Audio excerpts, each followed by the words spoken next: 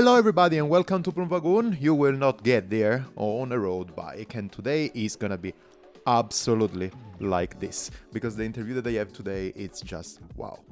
Let's start from here. Sorry, it's just wow. Seems like a perfect recognition of what we are gonna talk today. But first of all, I have to say thank you to Komoot. Komoot, who is always the companion, the best companion for planning new routes. To go outside, to explore by hiking, walking, sky touring, whatever you need. Remember, Komoot is free to use for online and planning, but if you want to have the extra feature like turn-by-turn navigation and offline navigation, well, you will need to get some extra regions or the whole world. But no worries, Broomwagon got your back. Just go to komoot.com/G, like Greenland, and write the code BROOM. In this way, you can get one extra region and you can start exploring at least wherever you want to explore in the near future. Then you can get all the purchases that you want, like the premium account. And I'm gonna just whisper that. No, I'm gonna say it normally. And if you want to know a bit more on what you can get with the premium account, especially one feature that is really interesting for me, wait till the end of the episode. I'm gonna give you one of my extra tips on Komoot. Today is gonna be really exploring Europe Day. But first of that, you remember the sound? Remember that all the time that I'm pronouncing the C word, coronavirus.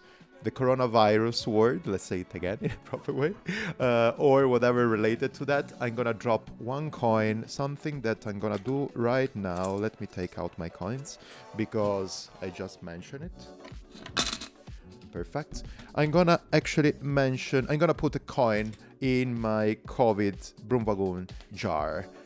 All the amount of the money that is gonna go into this jar are gonna go to Sea-Watch, association, charity who is taking care about refugees that are moving from northern or whatever, from Africa to Europe through the Central Mediterranean way.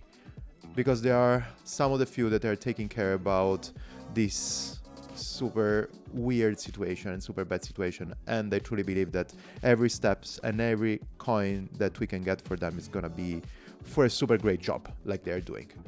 We were talking about today riding around Europe. Erwin, my friend Erwin, that we actually crisscrossing our routes around between Instagram and then all the different gravel events around the world, told me, man, you need to talk with Andy, aka Double Track Fanatic, aka the European Divide Trail person. So the guy who is actually tracking something like a route that goes from across Europe. I sent an email, no, it was a message to Andy. We got in touch and we got this amazing interview. Bunch of big inspiration. Listen to that, let me know what you think. Every time I'm completely astonished and happy, and my heart is full of joy because I realize how the bikepacking, let's say, family, it's super big and super welcoming. Why I'm saying that? Because today I'm interviewing Andy Cox, aka Mr. European Divide Trail. I got the contact from Erwin, that is a friend of mine living in Netherlands. We met in Czech Republic. And then while talking with Andy in the pre-interview, we got to understand that actually we have other friends in common, and actually he knows really good also Ernesto, that is Mr. Montañas Vacías. This really opens my heart completely, but apart from talking myself, maybe start saying hi to Andy. Hi Andy, how are you doing? Hi, how's it going? I'm really good, and I'm super happy of talking to you today. And I can tell you, everybody out there, that we just started this conversation 45 minutes ago, and we have been spending a lot of time chitty-chatting and putting stuff together. It's so cool, actually, to talk with somebody that we are really sharing the same feelings and the same spirit of cycling. But yeah, super happy to have you here. By the way, where are you at the moment, Andy? So I'm in Extremadura in Spain, kind of halfway between Madrid and Lisbon, I would say, roughly halfway. with big mountains really close by and lots like marshland and rivers and lakes and things around here. So yeah, it's nice. It's been a good winter here. It doesn't get too cold, and it's quite windy and raining sometimes, but also the sun's out. So I'm happy with that. I can't complain. That's super great. Actually, you were telling me at the beginning that you were chopping a tree, right? That's what you were doing while we start talking. Yeah, so the place I'm staying in hasn't had anyone living in it for about 5 years, and so there's loads of overgrown things here. So and there's a tree that they didn't plant, but it's grown huge. I mean, like 20 meters, something like that, high, and it kind of wow. And it blocks the view of the mountain. So I've been chopping it down. The woman whose house it is, we were talking about what I could do here when I've got lots of time for the winter. And I said, well, what about this tree? It's in the way. And she said, yeah, if you can chop it down, great. So I've been chopping it down. I've got one big last branch to do. So I've got 3/4 of the way through it, and I'm waiting for the wind to break it and do the rest. That's super awesome. Maybe this is a cool story. We can start from here. So tell me, so because you are originally from UK, but you have been actually riding around for a bit of time, but you actually arrived in Extremadura. You told me that this is the second winter that you are spending there. How did it happen? Tell us more about the story. You told me already the story, but I think that everybody needs to know still the welcoming spirit of this cycling community where we are in. Cool. So I was riding my European Divide Trail, like the first kind of full route of it, I rode through. I got into eastern Spain, and I went to Teruel, where the Ernesto has made this route, the Montañas Vacías, and I was there for there's an autumn meeting they have, so there was 50 odd bikepackers there from around Spain and other places, and I was talking to Ernesto. Actually, he invited me to stay with him, so I spent a week there and around there, and looked after their cats when they went for a little holiday, and then I got an email because I've been writing a blog. Yeah. Every year, every other day, and in the blog I was saying I didn't know where I was going to go for winter, and Ernesto shared my story on his Instagram account, and one of his friends got in contact to say, I have an empty house. You want to stay in it for the winter? And it was completely out of the blue, and I was completely blown away. And I said, yeah, great, So I rode not quite past the house, but within 200 kilometers of the house on my way to Portugal, finished the trail. And then when I finished the trail off, I rode 800 kilometers or 600 kilometers back to here. And now I spent last winter here, and I'm spending this winter here, and I intend to spend at least next winter here as well, because it's beautiful and it's empty, and the riding from the door isn't that good, which is actually, for me, is a really good thing, because I do 20,000 kilometers a year bike, and actually it's really nice to have somewhere inside that I can sleep, and I can, have a kitchen and a shower and all the things that I kind of miss. So yeah, I'm very happy to be here. That's super, super great. And I was saying that's a complete example again on how cool is, the cycling community where we all belong, I would say. But let's get a couple of steps back, Andy. Tell us a bit more about you, who you are, let's start from here, who you are and how you got into bikes. And then we are going to understand why you got into this amazing project of tracking a route that divides in half, more or less, Europe. But let's start from you. Who are you, Andy? So I'm originally from Oxford in England, and I spent about 30 years there, and got into bikes, and the riding is okay there. It's not very exciting, and I worked in bike shops for years, and then a friend of mine at the time was working summers as a mountain bike guide in the French Alps, and he just invited me along and said, "Why not come for the summer?" And so anyway, I went, and the guys who ran the company didn't even know I was coming. My friend didn't even tell them. I just turned up, But we're then within, which was a bit crazy, but then within the first week, I'd fixed all of the guides' bikes at least once. Because I'm not a great mechanic, but I had lots of spares and I can kind of bodge things together. So, and so anyway, I did a season there, and then came back to Oxford and thought, wow, this is terrible. Like the place is beautiful, but the riding's awful compared to riding in the Alps all the time. And then 2 years after that, I then did another season there and decided I've got to go back and make a change. So I then moved to South Wales. And after I got back from there, and lived in South Wales for some years, managed a house there, worked in bike shops, got bored of working in bike shops because it's like retail is horrible. As much as I love bikes, selling them is not my kind of thing, So I can see the point, yeah.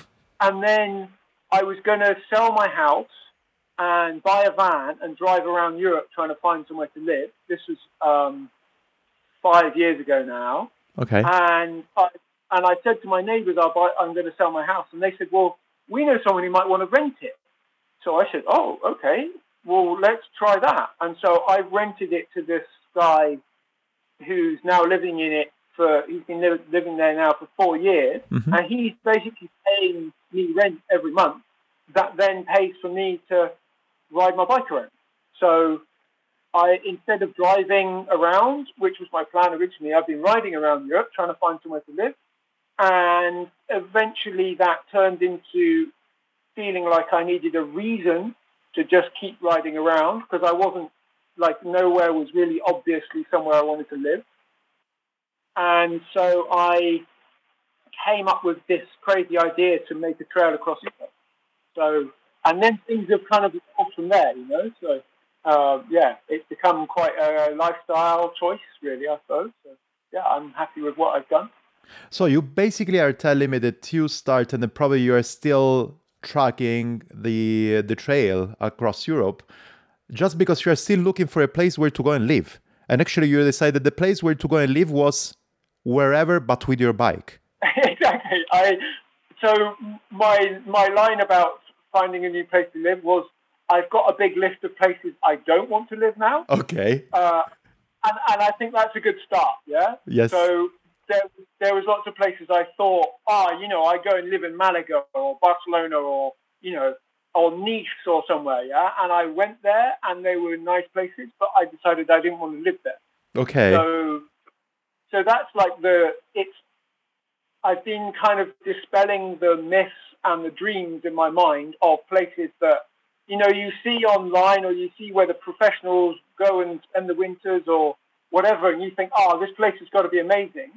And then you go spend some time and you think, yeah, actually, there's better places, Maybe I'll try and find somewhere else. So yeah, I kind of live on my bike, That's, I live in my tent and on my bike and, and just riding around Europe, So yeah, that's my... So your basic setup is actually a full packed bike and you usually sleep in your tent, right? So you have a sleeping I don't like the name sleeping system. You have actually a sleeping kit, let's put it in this way, a sleeping bag, whatever your tent, and that's what you do usually in the drier, a bit more milder season. You just go around and then you camp whenever you think, okay, it's cool to be here. Yeah, exactly. I kind of, so I have I have what I call Bike Packing Plus, which is basically it's not touring, but it's not like this lightweight 2 weeks, couple of small bags and then just go and do long days, because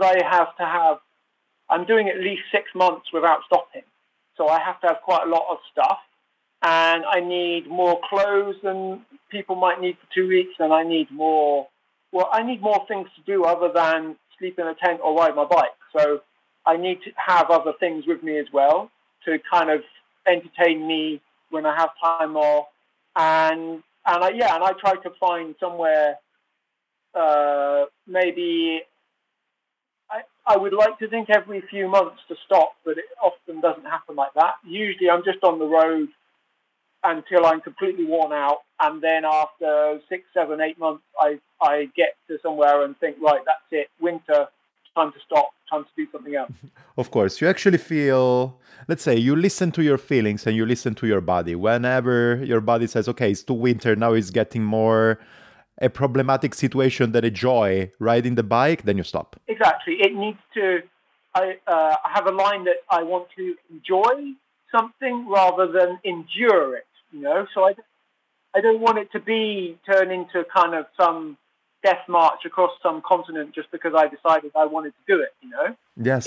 I don't have to go anywhere. I could just stop for weeks in one place if I really wanted to. So I spent my first winter in Nice, and I was in a caravan before, and it was just too cold because I was in the mountains. So, and the weather's quite bad there. It can be stormy and horrible and cold, so that wasn't great. Then the second winter I decided I wanted to go to Mexico and Southern California, so I went and rode the Baja. Wow. Yeah, and that was good, but I got to the Baja Divide, which was the hardest trail I've ever ridden, more because it's just like rough and cold and hot, and I was worn out already. I'd already done 15,000 kilometers around that year. So then going and riding the hardest trail ever was just stupid. So okay.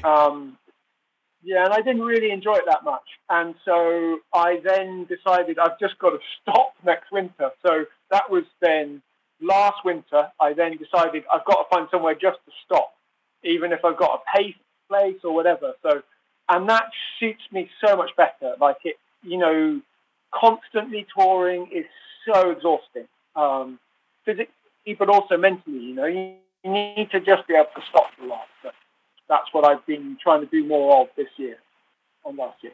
Yes, it makes a lot of sense. Taking a break, nothing else. You can still stay in a place, but still you can maybe, if you want to do small tours or whatever, but at least it's going to be the mental fatigue of, okay, I need to ride from here to there, I need to stop here, I need to stop there. You are going to have something like a base where you can stop from time to time.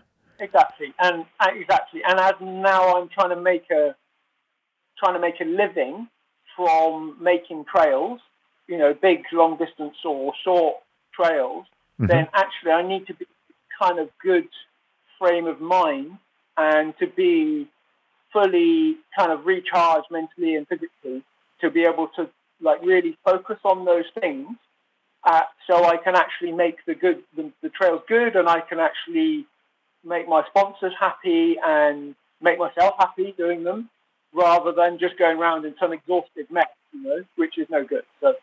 Yeah, so I'm 40 or almost 43. Okay. And I know that I need to be more, I need to be more sensible about how I spend my off time and spend my on time, and be kind of aware that I am getting older and I haven't got the strength as I was when I was 20 anymore.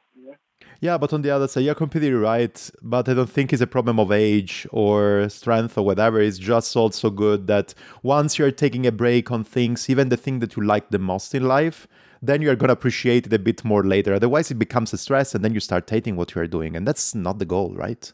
Exactly. You're trying to make the most of the times you spend doing things, and also then make the most of the times you spend actually relaxing, Absolutely. I have a lot of energy to put in. I have a lot of energy to put in trails, but also need to realize that energy is kind of a finite resource and it needs to be recharged, So that's what I'm kind of more focusing on now. Makes a lot of sense. Tell us more about then the main trail that you are building since a bit of years ago, the European Divide Trail. So we know that everything started because, yes, you were there in England, and then you decided that you want to find a place where to stay, and then you started riding around until you would have found it. But then this idea came to mind because probably you were inspired, as you were telling me, also from the Tour Divide, the North American Tour Divide track. But let's say this was the inspiration. There was actually a need at a certain point. But how did it come into your mind to start from the extreme northeast of Europe and arrive until the extreme southwest. So from Scandinavia, Finland, right, till Portugal. Yeah, so the border with Norway and Russia, Norway, and on the okay. Arctic is where it starts, and then all the way to the most southwest in Europe, in Portugal. So the idea was actually, it came as a how do I put this?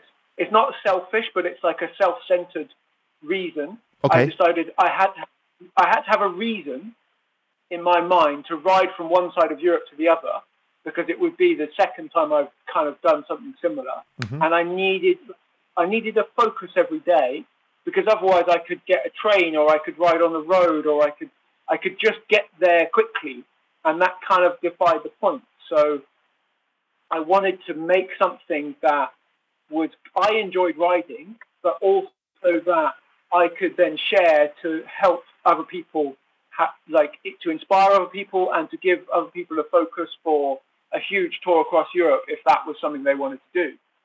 And I realized there was Europe's got a lot of trails, but they're quite short in comparison to ones in America or South America, or they're kind of a week or two loop, maybe a bit more, but there's nothing that crosses the continent. So, and I was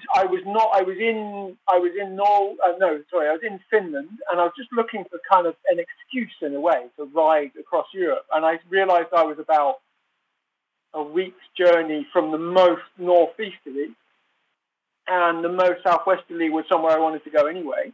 So I just thought, well, why not just start? I already had 2 and a bit years of kind of experience of riding in various places before that, and I could link up bits of trails to that I'd already done, and also I could make something that wasn't too hard, and the difficulty would come from the fact that you're riding across a continent on dirt roads rather than some crazy hiker bike on footpaths or something. So I was trying to make something that you could ride, that most people could ride if they were adventurous. Yeah. So instead of something that was just it felt like a lot of the trails I'd ridden were for people who were really hardcore and had super light kit. And that wasn't me, So, yeah. Yeah. And so I don't want to put it in this way. Let's put it in the other way. So your inspiration is not track the fastest route from extreme northeast to extreme southwest, and not even to get the hardest one, but as you were saying, is the one that is feasible for everybody, and then you will find actually the hard part on making it all, and not to get super steep climbs or going super fast in the highways. For this reason, this trail needs to have some characteristic. First of all, needs to be dirt road, and then to go around high mountains more than climbing them, if there is the possibility. Can you tell me more about that? Yeah, so so the dirt roads. So for me, what I realised I'm poor, and I don't. If you look at a map of the cycle routes in Europe, there's thousands of kilometres of cycle routes, but they're mostly, even if they're traffic free, they're still paved, and they go through all the big cities, and they go down big river valleys, and it's not something that I really like to do, but I do like to tour.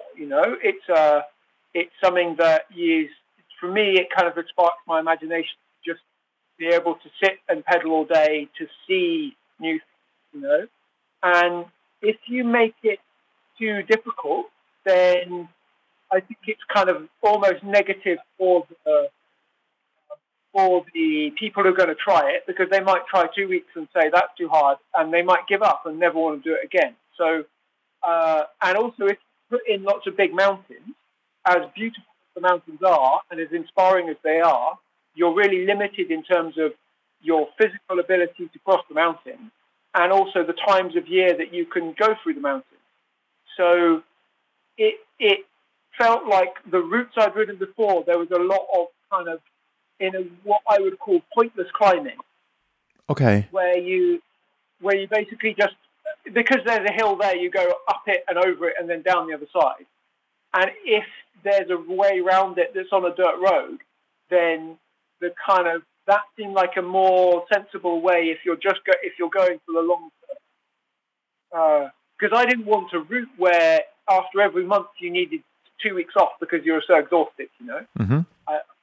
I wanted something that you could tour non-stop almost and ride the whole thing in one go. And it would be tiring, but it wouldn't be too physically or mentally exhausting.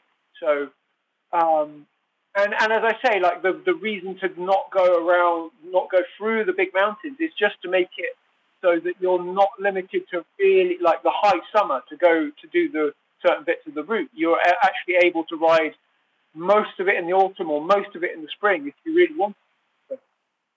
It was kind of trying to make it inclusive in as many aspects as I could, and not exclusive. So Yes.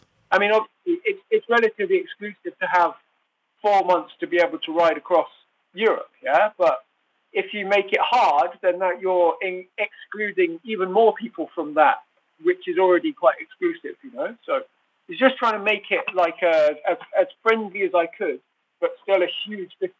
Yeah. No, it makes a lot of sense. But yeah, talking about a bit your, I would put it in this way, love for dirty roads. We can actually also mention for a tiny second the name that you have on Instagram, that is Double Track Fanatic. You're also enjoying being in a remote place in a double track where actually it's not a single track, it's not super technical and whatever, so still rideable, but also on the other side being in a dirt road, maybe in a forest or somewhere where you are not gonna see, let's say, traffic at least, or cars or stuff. Just a place where you can really fulfill yourself with nature, isn't it? Exactly. It's so the experience of cycling for me is a lot about like how my senses are kind of incorporated into the experience. The smells and the sounds and the kind of tactile feeling of the ground underneath your tires. And if you're on the road, then I find my experience is kind of ruined by traffic. I love tarmac. It's amazing stuff. It's smooth and it's fast and you can ride it on a road bike, but when you add traffic to that, and it doesn't even matter if it's hardly any traffic, it's still the possibility of a car around the corner or someone overtaking you or whatever that you didn't hear, So for me, the dirt roads is just it really increases my joy of riding, really makes me kind of really live in the moment of pedaling. And I can then enjoy nature, and I can enjoy the crunch of gravel, and I can enjoy, going through a forest or through farmland or, across a mountain. And I don't have to think, is there a car coming up behind me, or is there some lunatic on a motorbike round the next corner who might squash me, or just the noise of traffic going past or traffic in the distance.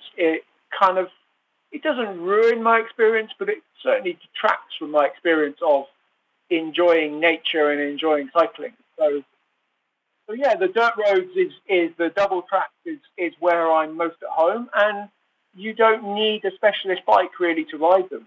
So you can ride them you could ride them on a road bike, you could ride them on a full suspension bike, you could ride them on your stopping bike, and sure, some bikes are better than others, but you can ride it on both bikes, and that's where I have the most fun. It's just, is enjoying riding dirt roads, quiet. No, yeah, it makes a lot of sense. And actually, maybe tell me if I'm wrong on that. I was actually checking a bit and having a look to your account. So, I mean, your personal Instagram account and then the European Divide Trail account. Also, your setup in order to really to show that these are usually the roads, the trails that we are tracking can be really feasible for at least a huge spectrum of bikes. Is that actually you changed a bit your setup, right? You started with basically an hardtail mountain bike, and then now you have a drop bar bike. Yes, I mean, so I started on a plus tired bike with drop bars and kind of, I had pannier racks, but then I had dry bags strapped to the pannier rack. Okay. And that was okay, but I found you could carry too much stuff. So Okay. the bike was too heavy. Yeah, and so that's why I've slowly evolved to a more bike packing setup. And I enjoy the bag strapped tightly to the bike more because it's more fun for riding off-road. There's less noise, there's less swaying, there's less bouncing. And then you have less room, which means you can carry less stuff, which means the bike is more fun to ride. So you have to plan a bit more, but it's better. And then recently I tried to ride my trail, the European Divide Trail, across Europe as fast as I could. Uh-huh. And so my sponsor, Bomb Track Bicycles in Germany, they gave me their carbon race bike, their gravel carbon race bike to ride, the Hook EXTC. Okay. And so I had like half the gear that I had before on my kind of plus tire bike. Not half, but a lot less. And it was okay, but I mean the bike's great, but it was more that I had too much stuff and I wasn't very fast. So I thought in my mind I could do 150 kilometers a day, and actually just doing 100 every day for in the end I did 50 days of 100 kilometers a day. And it's so exhausting that, yeah, I don't think I'm going to try anything like that again. Or maybe I will with less stuff, you know? So, Yeah, it makes a lot of sense. So you are telling me that, so you have done again your trail then with a light bike then. But so you have been tracking it for a bit of time now, and then you're telling me that you have done again as well with another bike. How many times did you ride the whole length of it? So I think I've ridden 99% of it now. I've not actually ridden every single kilometer. Okay. Yeah, I think there's about 60 kilometers or 70 kilometers in Portugal that I haven't ridden. Okay. But I've ridden some of it 3 times now. So there's some bits in Scandinavia and some bits in Germany and some bits in France and even in Spain that I've managed to ride 3 times. Wow. But so when I was trying to ride it last year, as fast as I could, I got to the Spanish border, and the day after I got to Spain, France was locked down completely. You couldn't go 50 kilometers from your house or 100 kilometers or something. And then I could see that Spain was getting more and more locked down. That was in beginning of November last year, 2020. So I just decided I've got to stop now, because as much as I probably could have ridden to Portugal, I would be constantly worrying that I was breaking like the laws or the local, regional laws of not crossing regional boundaries and whatever, which was in Spain at that time. Yeah. And is still the same now, And actually I would have to cross an international border into Portugal and then back again. Yeah. And no one's really going to stop you on a bike. Like it's, if you've got somewhere to be, then they're not going to stop you. They're not really worried about like a lone cycle tourist. But actually it felt wrong to be doing it, Yeah. I had to stop early. So there's bits that I haven't ridden in Spain that I've changed the route around, and I haven't ridden them yet. So I don't know. I mean, it kind of messed up my plans, but then I realized that I think looking at Strava, I rode almost 18,000 kilometers around Europe last year. So, there's plenty of people who never even left their own town last year because of lockdowns and things, So, yeah, I'm quite happy with what I managed to do in the lockdown. No, that's super, super good. But so, if I can ask you this question, so from where did you take the first track? Because anyways, you set up, you put everything on the map, and then you start riding it. But the first track, something like the first line that you track from north to south, where did it come from? What, the idea of the track? Or? No, the track itself. Something like, where did you find actually what to link one between each other and stuff? So there's a a website and some routes called the Trans-Euro Trail. Okay. And so it's for off-road motorbike touring. And I found it before I left 4 years ago, before I left the UK, because I was looking for long-distance off-road trails around Europe, and there weren't really any. And then I found this website that had, I think it's 38,000 kilometers of GPS trails around Europe. So, okay. Yeah, every European country. And I thought, well, if you can ride it on a touring motorbike, like off-road touring, but still, a bike that's going to weigh 200, 250 kilograms, you can ride this on a bike packing bike with some luggage, So I started riding some of those routes around Central Europe and then around Northern Europe, and I had really enjoyed the bit through Sweden. Yeah. And so and because I was in Finland and I'd ridden some of the route there, and I decided, okay, I've already got about 1,800 kilometers of route that I can put together, because it's not perfect, their route, because they can, on a motorbike you can do 90 kilometers in an hour, on a hard road, just on a highway, and so that's not good for a bike, because you maybe can't ride the highway, or maybe it's just horrible to ride. So I had to adjust their route, but that was the kind of basis, at least for across Sweden. And so I've ridden bits of that and most of that now twice or three times. Yeah. And it's really good. I mean, it's mostly just dirt roads and some quiet lanes and some little bits of single track, but very short, just linking things together. And then I'd ridden a route in Denmark called the King's Route, which is like a hiking track. And that's really fun. So I knew that I wanted to link that, and that linked to kind of the Friedrichshafen, which had a ferry to Gothenburg. And then I decided I wanted to go through Hamburg and Cologne. So it was about drawing a straight line across a map, going from this place to this place to this place, and then linking together all the trails that I could find that went in roughly the right direction, and going and seeing if they work. If they didn't, then finding something else.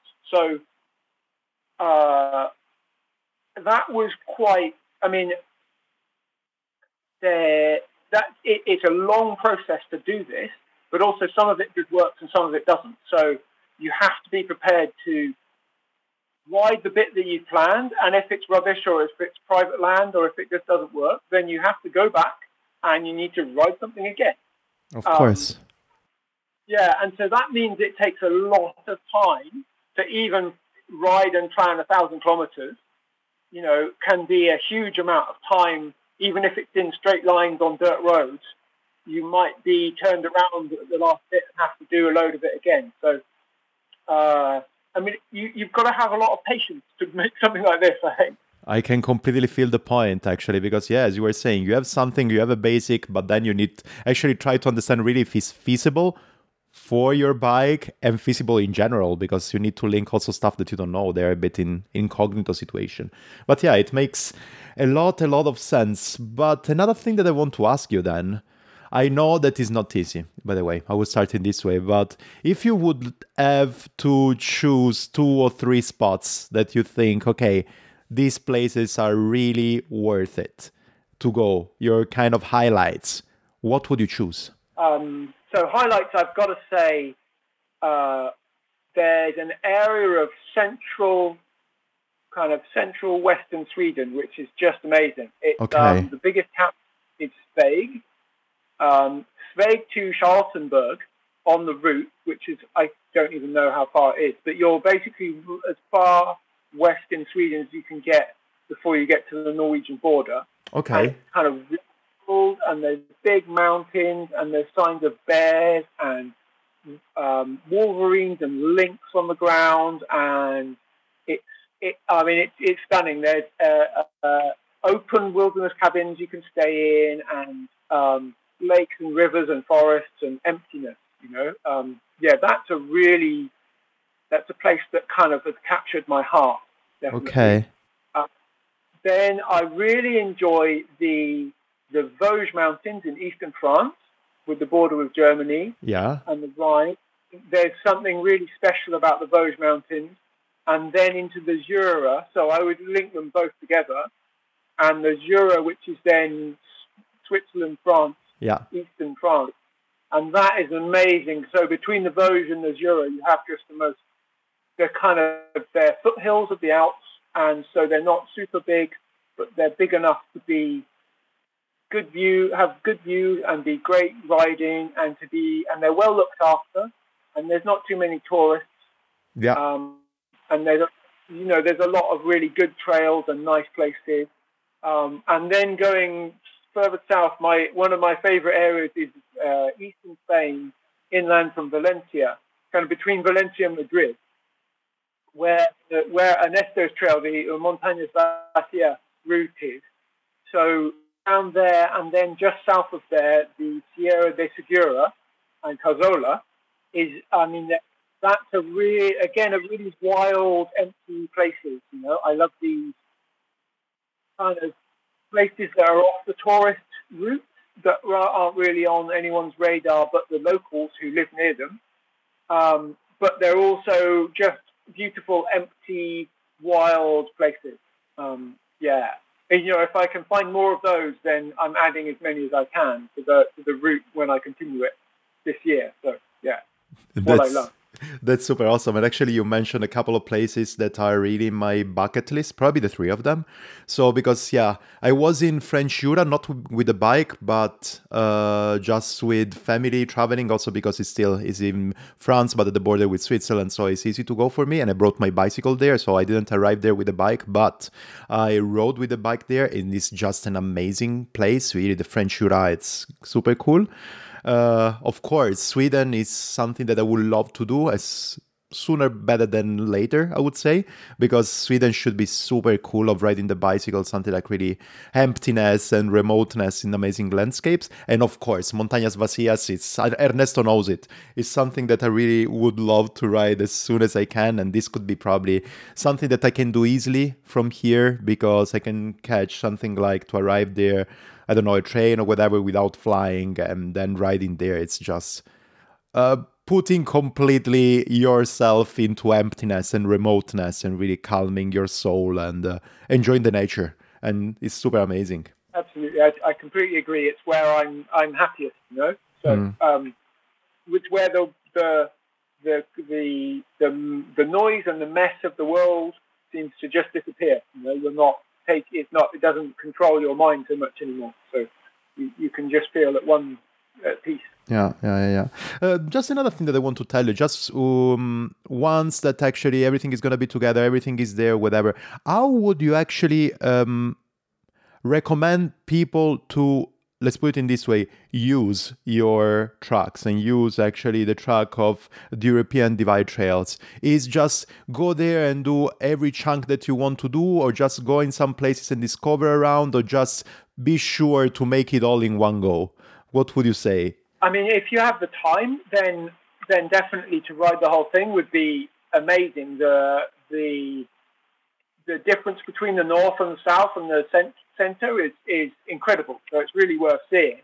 But also the point of making the route was to try and link together places that there are already trails in, or there's kind of easy to get to, or from kind of population centers, transport hubs and things. So, I mean, you can split the route into lots of small bits and just do a bit that suits you, that's local to you, or you can link it together with one of the established bikepacking routes that you could then make it into a loop.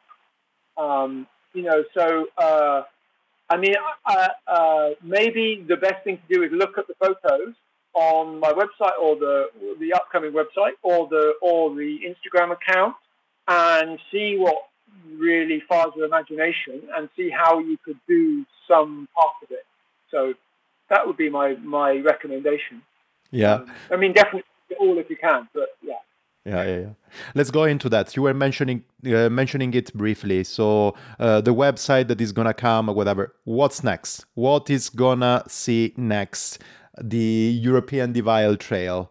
and on what are you working on, and how is going to happen? So my plans for this year, if everything works out, is to go from Istanbul to northwestern Scotland, and the European Divide Trail is then going to cross. So if you think it goes from northeast to southwest, now I want to take it from southeast to northwest. Okay. So there will be a big routes across Europe, and there isn't really routes that I've seen that go from kind of the edge of Asia to the edge of the North Atlantic. Mm-hmm. So, I mean, there's a lot of routes in the UK now, so I will use some of the established routes there. But also I know some of those can be quite hard, so I'm trying to do the kind of dirt road touring style of the first route I've done. But also I want to take the route through some place that people don't often go to. So I plan to go through the Carpathian, do a big loop through the Carpathian Mountains in Romania. Yeah. And then southern Poland and northern Czech Republic, and then through Germany, kind of central Germany, and then into the Netherlands, and then from the Hook of Holland go to Harwich in the UK, and then across to Wales, through Wales, and then up to Scotland. So, I mean, it's going to end up being another, like the original route from northeast to southwest is 7,500 kilometers. Okay. And then this next bit will probably add at least another 6,000, if not more, to it. Wow. So, so hopefully it's going to be like, I mean, and I have a route that crosses the Alps, which is a bit over 1,000 kilometers.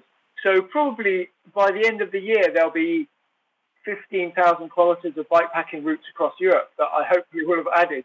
Wow. Oh, yeah, that's good. That's good. And and where are we going to where can we see then at that point all the trail that you're putting together? You were talking about a website, you were talking about your collaboration with Komoot as well. Yeah, so there will be, we have the website EuropeanDivideTrail.com, and that's not ready for launch yet, but it's getting there. If you go there, then you'll just see this page is not open yet. It's you need a login, but that will have as much information as I get around to putting on there, which will be a fair amount, but it's still not going to be full of information. It's more about trying to inspire people to want to ride it, and then there is going to be a specific Komoot page for the trail. So we have I'm just finishing up doing that, and that will be have downloadable tracks and highlights and recommendations and photos and all of that. That will all be in one place. And Komoot is free to use, at least to use it as a tracking app and to plan stuff online. Then it's all free. You don't need to pay anything. And then there's also the European Divide Trail Instagram account. So if you just search for that, then you'll see the hopefully inspirational photos and stuff about all on there. And I don't know, I hope to have my own website up soon, which will be doubletrackfanatic.com. Okay. And that's going to have all of the articles I've written and loads of photos and all sorts on there. So if you want to read about the philosophy of the trail and the things that I'm interested in and what inspired me and has inspired me, then that should be there. But also with kits that I've used that have worked and what hasn't, and various other things. I mean, that's a work in progress, very much so. So it might only be a blog for a while, but that's the kind of where I'm going to put a lot of things. And then the last thing is I use a travel tracking app which is called Polar Steps. Yeah. And that I'm going to keep using. So if you want to follow day to day, where's Andy, what's he doing, then you'll see me complaining about the weather or the trails or the whatever on there. I mean, it's not all complaining, but there is it's a long running blog, but it gives you an idea of what it's like to ride your bike for 9 months a year around Europe and other places. So, so that's the kind of the list of things I'm trying to do. I've got plans to do a YouTube channel of just kind of clips of what it's like on the trails. But again, that needs work. So whether I have the time or energy, once I've ridden my bike 100 kilometers every day, I'll see. Yeah. But actually, the cool thing so for example, I have here in front of me the Polar Step page of yours. And there you can really see all around, as I was saying, the every day that you're riding, whatever your comments, sometimes you're complaining and everything, but also all the amazing photos that you were mentioning before. And I think that actually this is a good thing actually to track your day-to-day thing, and I can't really, really wait for seeing the Komoot page live so that actually we can catch up with the highlights, the inspiration, and then from there started planning everything that can be feasible for everybody of us on riding in some places of Europe. And it's super cool, I think. And the other thing that I want to mention briefly is that you are not only riding your all day and something like opening and describing and tracking amazing trails all around Europe, but you are making amazing photos, and seems like you're spending a lot of time on doing it, isn't it? Yes, absolutely. I mean, it's part of the kind of daily mindfulness I do, I suppose, which is enjoying the moments that I see, but also trying to capture them and share something that's more than just a nice photo.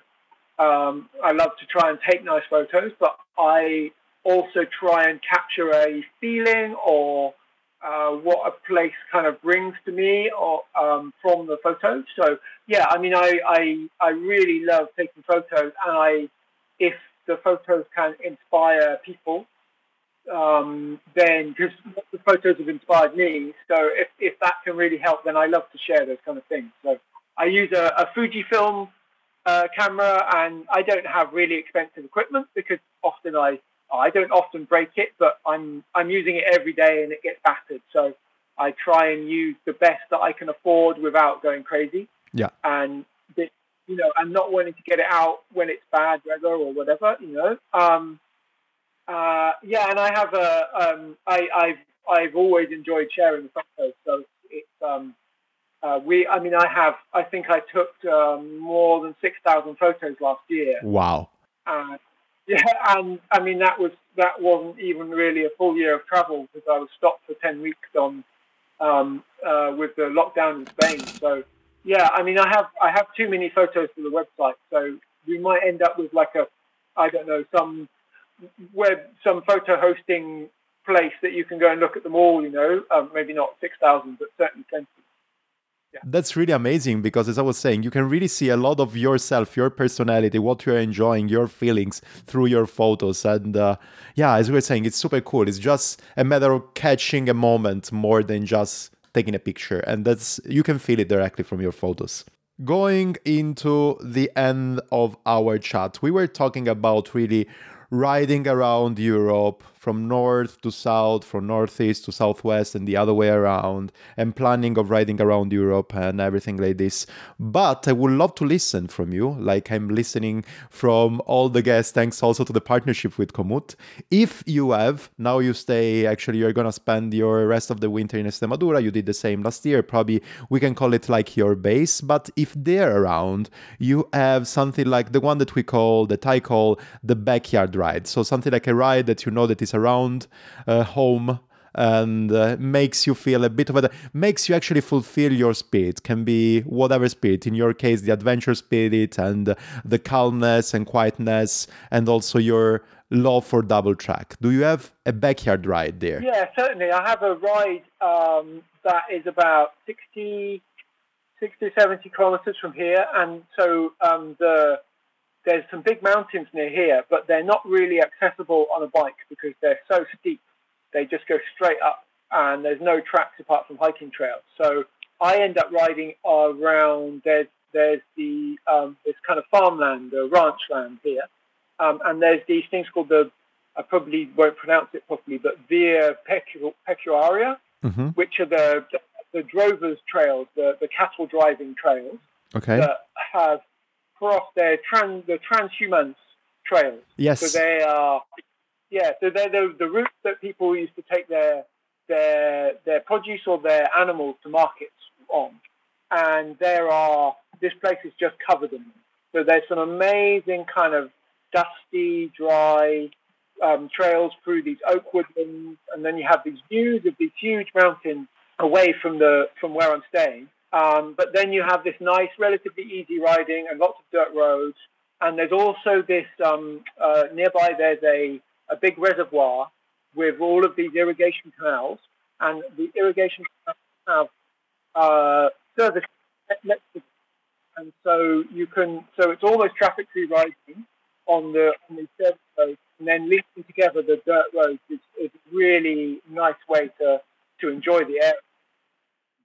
And it's a lot of history because these transhumants practiced for thousands of years. So I think it's wonderful to ride on things that are fun, but they also have this kind of sense of being there as part of the landscape. I love the riding here. It's really fun. That's super, super nice. And I can feel actually like how actually it reflects yourself, the trail that you have around. And it sounds pretty amazing. So how many times do you do it usually in your staying there? It's something that you're doing weekly, or? Yeah, I mean, I try not to ride so much in the winters because I ride so much in the rest of the year. Of course. But I would certainly do it. I would certainly do this route once a month, maybe once every 2 weeks. I've been actually training recently, which is something that I've really never done in my life. Okay. But as I'm trying to be more focused this year in terms of being able to cover distances without it being so exhausting as it's previously been. So I thought if I can do some training that might help. So I've been doing bits of the route, but as like a training loop. So I'll actually ride it quite fast, which is unusual for me. I'm usually a bit more of a tourist. Okay. But then I ride this route because it goes to one of the biggest towns nearby. It can go to there. So what I do is I take my bikepacking bags empty, and I do half of the route, go to the shops in the nearest town, and then ride the other half of the route back, loaded up with a week's worth of groceries. So it kind of keeps me fit in terms of bikepacking, and it means I'm not getting too used to riding an empty bike, which is what I don't do for the rest of the year. So you can get too used to riding a bike that only weighs 10 kilos, and then you get back on a bike that weighs 25 kilos, and it's a real shock. Yeah. It's a good training as well. Yeah, it's good training, exactly. So keeps my skills in, keeps me from wanting to go for Strava segments, or whatever, it's a good way to train through the winter. Super, super cool. So, Andy, I would say that actually now we have the whole picture of what we are doing, and actually I think that it's still super, super amazing, and I can't wait actually to pick some of the segments of your track and start doing it as soon as I can. And I am super happy that you're also starting tracking from the other side. So there are going to be actually also other places that I would love to discover super soon. That is actually, I don't know, the Balkans, for example, or all the Eastern European parts. So that's super great. And thanks a lot for being here today and talking and actually riding with us together through the trails that you are actually tracking at the moment. Oh, well, it's been my pleasure. It really has. So, the more people I can reach with this trail, then the better it is for the community and for everyone involved. So I'm very happy to be on your podcast. Thank you for inviting me. And it's super cool, actually, that you mentioned at the beginning of our conversation that you are making this project in order to have something that is inclusive more than exclusive, that everybody can jump on the trail and ride this trail with whatever bike they have. If it's a mountain bike, a full suspended, a gravel bike, or whatever you want to call it. It's just a place where you can enjoy and really discover nature and get a bit more to know the continent where we are living, despite of any kind of equipment that you have, and that's very important. Well, what I've been trying to focus on for my travels, to make things as inclusive as I can. Excuse me. Yes, absolutely. There is something that you still want to add, Andy, or you think we have said everything? No, I think that's it. I think we've covered plenty. So no, that's fine. That's perfect. Then I don't know. We will talk for sure soon. And anyways, have a lot of fun in your next travels. And for now, have a lot of fun actually by tidying up and working on the field where you are at, and the house, and the farmhouse where you are at the moment. Thanks a lot. Okay, thank you. Okay, take care. Ciao, Andy. Ciao, ciao. Ciao, ciao. A lot of talks had been done, chitty chats, I would say. A lot of inspiration was shared, and I'm super happy for this conversation that I had with Andy. I have this really in my mind, mainly two things, but I have to mention also the third one, because I have to say that for sure Sweden is in my bucket list. I need to go there. For sure, something like a weekend or a bit more travel this spring/summer is going to be dedicated to the Jura, French and Swiss Jura. And of course, Ernesto, I need to come over into the Montañas Vacías. I don't know if I can do it in 2021. Seems like I'm gonna be packed in time, but maybe 2022 can be there. What about you? Do you have any idea on all the places, all the locations that Andy mentioned is gonna be your next trip? Let me know everywhere where you want. Instagram CalamarosCC or Broomwagon Club. These are the account, hello@calamaro.cc, that's the email, or just let me know in wherever way you want. And remember, if you want to suggest anything, really anything for this podcast, just let me know. I told you already which one are the contacts. Talking about contacts and talking about notes, in the show notes down there, you're gonna find all the way that you can find around photos of Andy, all the tracks that he's putting together, and everything that is gonna come. I can't wait for the launch of his new Komoot page, collection, as well as his own page and everything you can find around. Anyways, everything that is available right now is down into the description below, or like the cool people say, on the episode notes. That's the way, episode notes. I promised you that you would have one tip about the premium account of Komoot. Well, sit down and take note. If you go to the page komoot.com/trip-create/collection/search, you can find a dangerous amount of inspiration, browsing around more than 100 multi-day routes on Komoot. Go on the page that I mentioned. I can mention it again. komoot.com/trip-create/collection/search, and then select your region, the kind of sport that you want, and start exploring. I found so many of them, really. The French Jura, for example, is one of those. Amazing old road close to San Gottardo. Mountain and call. Well, people, go there and get inspired. If you want to get to this feature, you need to have the premium account on Komoot, but I can tell you that between that and multi-day planning and weather planning and so many other things, really, it's worth it. Remember to say thank you, Stefano. Remember to say thank you to Komoot. Thank you, Komoot. Remember to say thank you, people that are listening to this Broomwagon, to my podcast, with a lot of love and a lot of messages that I received in this week. And if you want to make me really, really happy, just remember that you can just subscribe, rate, comment on the podcast in all the podcast hosts that you are receiving this episode. And if you want, just share it with one of some of your best friends, or actually also worst enemies, whatever you want, just somebody who is interested to this content. I will talk to you next week, because now I'm really babbling too much.